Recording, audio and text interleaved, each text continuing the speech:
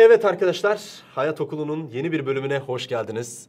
Bomba bir kanal. Abone olmadıysanız hemen abone olun. Ve bugünkü bölümümüzde de pazarlıktan bahsedeceğiz. Bu aralar çok yapmaya ihtiyacım oluyor pazarlığı. Ve Ertan abimin de birkaç telefonunda çok güzel pazarlık yaptığını gördüm.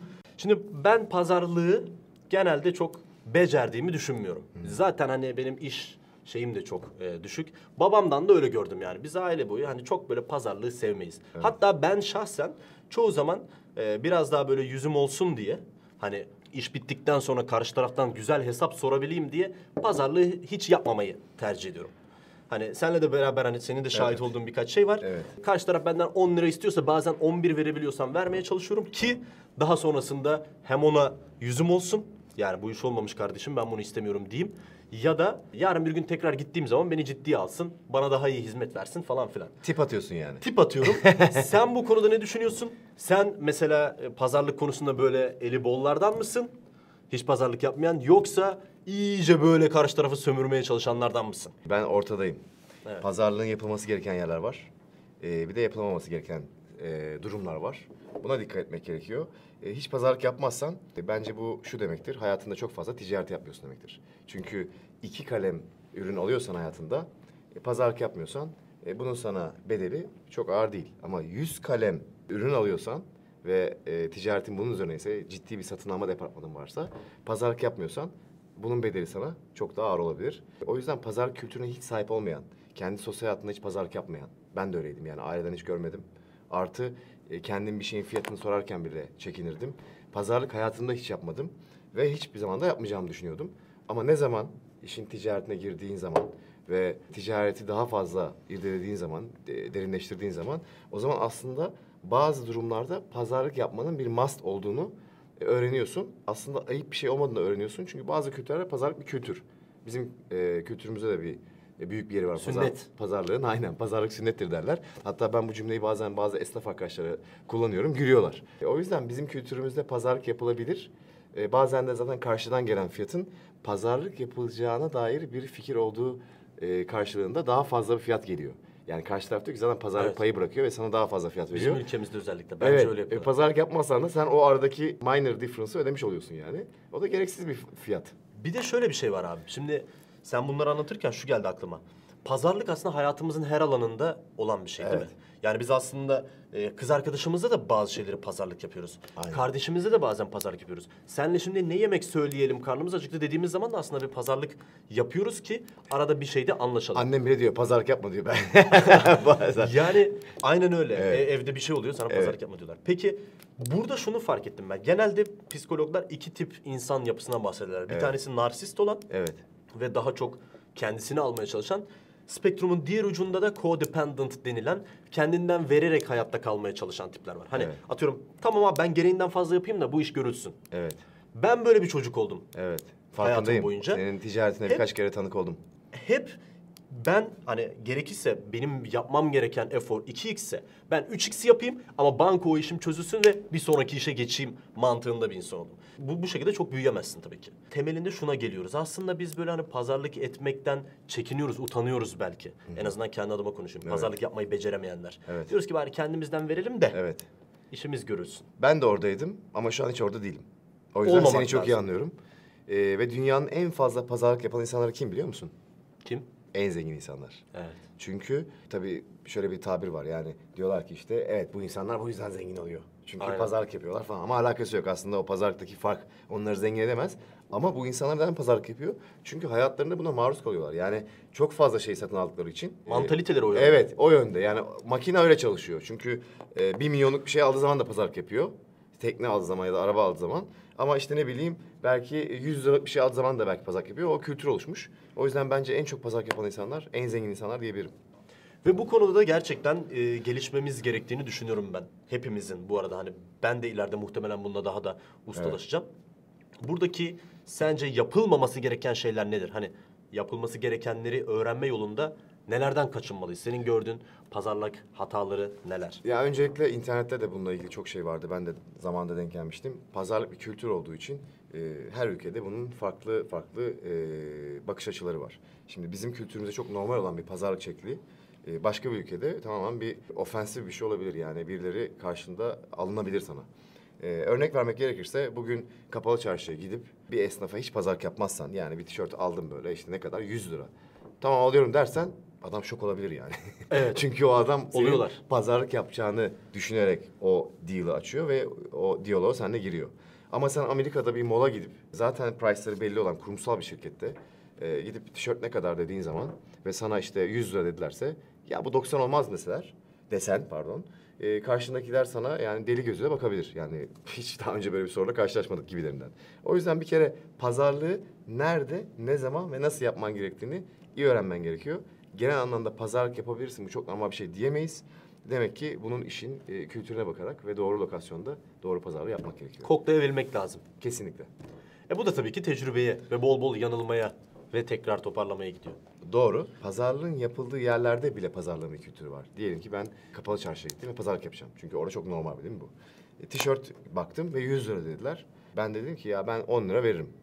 Şimdi bu karşı taraf için aslında agresif bir cümle. Yani ben senin sattığın tişörtün bedelinin 1/10 olduğunu düşünüyorum. Ve senin beni kazıkladığını düşünüyorum. Senin tişörtün 100 lira etmezle eşdeğer. O yüzden 100 TL olan bir şeye ya 90 lira verebilirim buna diyebilirsiniz ama belki 10 TL diyemezsiniz. Bence bu da yapılmaması gereken şeylerden bir tanesi. Chris Voss'un bahsettiği şeylerden bir tanesi, hatta geçen de sana da bahsetmiştim bundan. Karşı tarafı valide etmeden, karşı tarafa saygı duymadan karşı taraftan bir şey isteyemezsin. Evet. Robert Greene de kitabında yazıyordu. Yani bal istiyorsan kovanı tekmeleyemezsin. Evet. O kovana bir saygı duyman lazım. Bu aslında en temelde bir şey elde edelim etmeyelim. Bence zaten sonuçta saygı için yaşıyoruz. Saygı göstermeyi bilmeyen bence saygı almayı da bilmiyor, hak etmiyor. %100. O yüzden karşı taraftaki insanın malına 1/10 fiyatı söyleyip onu kötü bir konuma çekmek zaten bir tepki yaratacaktır. Ve bence de yanlış bir durum değil mi? Hani ne olursa olsun yapılmaması gereken bir şey değil. %100. Tabii bunu çok iyi yapan insanlar da var. Senin çok iyi yapmanı da biliyorum. Birkaç Evet. kere ticaret konusunda yanında olmuştum ama tabii bu senin kibarlığından, beyefendiden kaynaklanıyor. Bunu çok çok iyi yapanlar da var. Yani artık tiyatrocu olmuş şekilde. Mesela gidiyor adam dükkana, fiyatını soruyor. Ondan sonra fiyatını veriyorlar. Sonra diyor ki yani adamın ilk stepi, bu pazarlık step step gidiyor. İlk stepi peki teşekkür ederim deyip dükkandan çıkmak. Yani öyle büyük bir risk alıyor ki aslında o ürünü almak istiyor. Ama aslında istemiyormuş gibi falan davranıyor ki hani oradaki satıcı da bir dakika durun falan desin diye. Çünkü bir anda masaya çok daha güçlü oturabiliyor. Tabii orada dükkandaki adam eğer bir dakika durun demezse çıkmak zorun durumunda.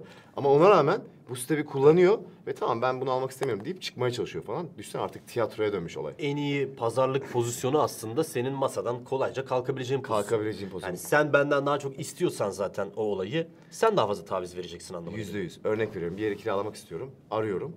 Belki ilk step onunla pazarlık yapmak değil. Evet. Belki ilk step öyle mi, çok pahalıymış ya bu benim bandımın üzerinde bir fiyat deyip kapatmak. Neden? Çünkü sen 30'u 27'ye indireceğine belki orada bir anda 20'ye indirebilirsin. Çünkü adam diyor ki demek ki onun bandında değil. Ben de şu an ona 27 offer etmeyeyim. 23 offer edeyim diyebilir. O yüzden pazarlık yaparken de karşı tarafı üzmeden kendi çerçevende doğru stepleri izleyebilmen lazım. Bu yapman gereken şeylerden. Yapman gereken şeylerden devam edebiliriz istiyorsan. Yani bazen de sizin yapacağınız çok iyi bir pazarlık taktiği, karşı taraftaki adamın onu sana satma niyeti yokken Evet. çok absürt ve salakça görünebilir. Doğru. Bir de pazarlığın zamanlamaları da var. Yani ne zaman pazarlık yapmalıyız? Şimdi tişört almaktan bahsettik. Zamanı belli. Tişörtü 5 dakika sonra alacağım. Ama büyük bir projeden bahsedersek, diyelim ki ben mimari bir projeye oturuyorum ve çok ciddi bir rakam harcayıp karşı tarafa bir ücret vereceğim. Karşı taraf da bana bununla ilgili bir teklif hazırlıyor. Şimdi ben eğer karşı tarafa pazarlık sürecinde çok fazla isteklerimi söylemeden proje başladıktan sonra pazarlık yapmaya başlarsam bu haksız bir pazarlık. Çünkü karşı taraf bana teklifini iletmiş. Demek ki pazarlığın zamanı da çok önemli. Örnek veriyorum. Eğer mimar kafasında oradaki satın alma kalemlerinden kar yapmayı planladıysa ve ben onunla hiç pazarlık yapmadıysam ve daha sonrasında ben ona bir anda ya bu satın alma kalemlerinin hepsini ben kendim alacağım, sen alamazsın dersem adamın aslında parasını almış oluyorum ondan. Evet. Ama ben mesela masaya tutsam ne yaparım bir mimarla? Bunu daha önce çok yaptım. Mimara diyorum ki satın alma departmanı benim. Ben burada ampulü daha ucuza bulabilirim. Network'üm var çünkü network de bizim başka bir konumuz. Demir alıyorsan alabilirim. Kapı alıyorsan alabilirim. Bu konularda şeffaf olalım. Ama sen buraya ne kadar emek harcıyorsan, örnek veriyorum proje 1 milyon TL. Yüzdeni yaz. %20 mi senin kalemin? Biz bunun üzerinden gidelim ama diğer kalemleri ben alayım. Dediğim zaman mimar da kendi parasını garanti etmiş ve satın alma kalemlerini bana bırakmış oluyor. Saygılı, dürüst ve verimli olmuş. O kadar. Böyle olduğu zaman. Ama proje başladıktan sonra ben pazarlık yapmaya başlarsam o zaman o adamdan fazlasını almış oluyorum. Demek ki pazarlığın zamanı da çok önemli. Yani zaten bu pazarlık olayından en iyi çıkış... Şimdi şöyle, ben neden çok fazla pazarlık etmiyorum? Birincisi, dediğim gibi, çok ciddi bir zaten iş yaptığımdan dolayı değil. Evet. Yani karşı tarafla hani saygımızı, sevgimizi bozmamamız lazım. Evet. Ve aynı zamanda işin de görülmesi ve çoğu zaman da bu işin duplike edilebilmesi lazım. Evet. Yani ben seninle pazarlık yapıyorum, senden bir şey alıyorum ve sen beni kazıklamadın da. Evet. Ben seni kazıkladım. Ama yarın bir gün tekrar muhtemelen sana ihtiyacım olacak. Daha önce bunu konuşmuştuk Doğru. zaten. Çünkü hani hayatı böyle çok kısa bir zaman dilimine düşünmemek lazım. Yok. Defalarca duplike edemeyeceğimiz bir şeyi ben açıkçası yapmak istemem. Doğru. Yani ben bu ürünü almak istiyorsam bundan 2-3 tane alabilmeliyim. Ben bir işi yapmak istiyorsam bundan 2-3 defa daha aynısını yapabilmeliyim ki o işe girmeliyim %100. diye düşünürüm en azından. Evet, kesinlikle. Yani günlük basit işlerde. Sen çok haklısın. Bu durumda yani karşı tarafa saygı verip Evet. karşı taraftan da saygı görerek, hani dediğin gibi kusursuz bitmesi iyi bir pazarlıktır. Evet. Yoksa ben seni kazıkladım, çekildim. Evet. Sen çok zarar ettin ama bu sefer de sen bana karşı bilendin. Bence bu iyi bir pazarlık olayı değil. Kesinlikle değil. Arada bir denge var. Senin yaptığın tabii çok kibarca. Ama ben şunu iddia ediyorum. Çok eski esnaf diyeyim ya da uzun zamandır ticaret adamı olan insanlar bir malı satarken karşıdakinin de doğru çerçevede pazarlık yapmasını bekliyor ve bence doğru pazarlıkta onlara da saygı duyuyor. Evet, tabii. Bu da ayrı bir bakış açısı. Tabii, Yani tabii. hiç pazarlık yapmazsan belki ticari anlamda tecrübeli birine biraz amatör gözükebilirsin. Kesinlikle. Evet, özellikle Hatta büyük alımlarda. belki o kişiyi ukala ve yanlış, itici bile görünebilirim. Yani İstemediğim bir yerden. bu işi bilmiyor diyebilirler. Bu işi bilmiyor demenin yanı sıra belki derler ki bu hani hayırdır, ne zannediyor. Bu bile düşünülebilir. Olabilir. Durumuna Demek göre. ki orada güzel bir denge var. Peki bunun dışında neleri yapmamalıyız? Yani zaman önemli dedik. Yer önemli dedik. Yer nasıl önemli? Dediğim gibi bir yerde yapabileceğin pazarlığı başka bir yerde yapamayabilirsin. Bir zamanda yapabileceğin pazarlığı başka zamanda yapamayabilirsin. Bence bunlar önemli. Bir de pazarlık hiç yapılmayan ürünler var. Yani sen şimdi toplu olarak bir şeyi alacaksan eğer nasıl pazarlık yapabilirsin? Örnek veriyorum, ben bu defterden alacağım.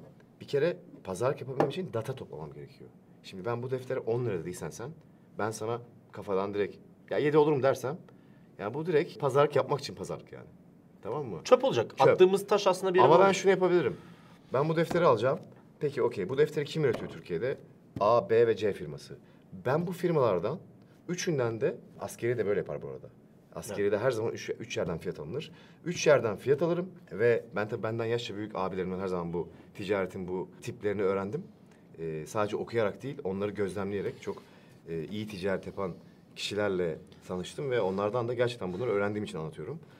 O 3 firmadan fiyat aldıktan sonra eğer bunlardan bir tanesi Furkan'ın firmasıysa, yani bana yakın bir arkadaşımsa, ben Furkan'a dürüstçe şunu söyleyebilirim. Furkan, ben bu fiyatı biraz altını, aynı kağıt, aynı kapak, aynı renk, kareli kağıt falan, yani özellikleri aynı olması gerekiyor. Özellikleri olursa armutla elmayı karşılaştıramazsın. 7 değil 6 liraya aldım.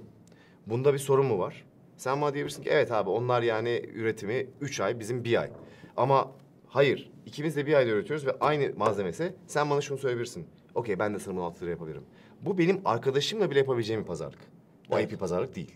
Ama ben 3 firmadan hiç fiyat toplamadım. Hiçbir şey bilmiyorum. Bunun sana maliyeti 7 TL. Sen bana 8 TL veriyorsun. Sen bana diyorsun ki 10 TL. Ben sana diyorum ki ben bunu 6 TL'ye alabilir miyim? Yani maliyetinin altında bir fiyata. Sen de bana diyorsun ki yani bu adam hiç araştırmamış. Ben zaten bunu 7 TL'ye üretiyorum. Yani 6 TL'ye nasıl sana verebilirim ki?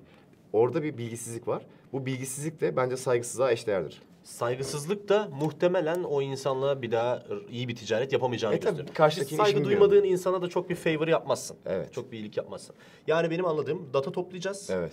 Karşı tarafla karşı tarafı anlayan ve onu onore eden bir pozisyondan geleceğiz ki Evet. o da bizi onore etmek için iyi bir noktada olsun. Tabii ki. Mesela hadi lan falan dediği zaman karşı Evet, taraf, evet. bu sefer o adamdan tekrar bir şey isteyemezsin. Kovanı artık tekmelemiş olacaksın. %100. Ve bunun yanı sıra Zaman önemli doğru zamanda sabırlı bir şekilde ve doğru yer önemli. pazarlık yapacağız. Evet. Ve bunların hepsi aslında ciddi bir tecrübeden geçiyor. Evet. Ciddi de bir çalışmaktan Evet. geçiyor. Evet. Evet arkadaşlar, pazarlık üzerine bu şekilde notlarımızı çıkardık. Bizi Instagram'da takip etmeyi unutmayın. Hem bizim şahsi hesaplarımızı takip edin hem de Hayat Okulu'nun Instagram sayfasını takip edin. Görüşmek üzere.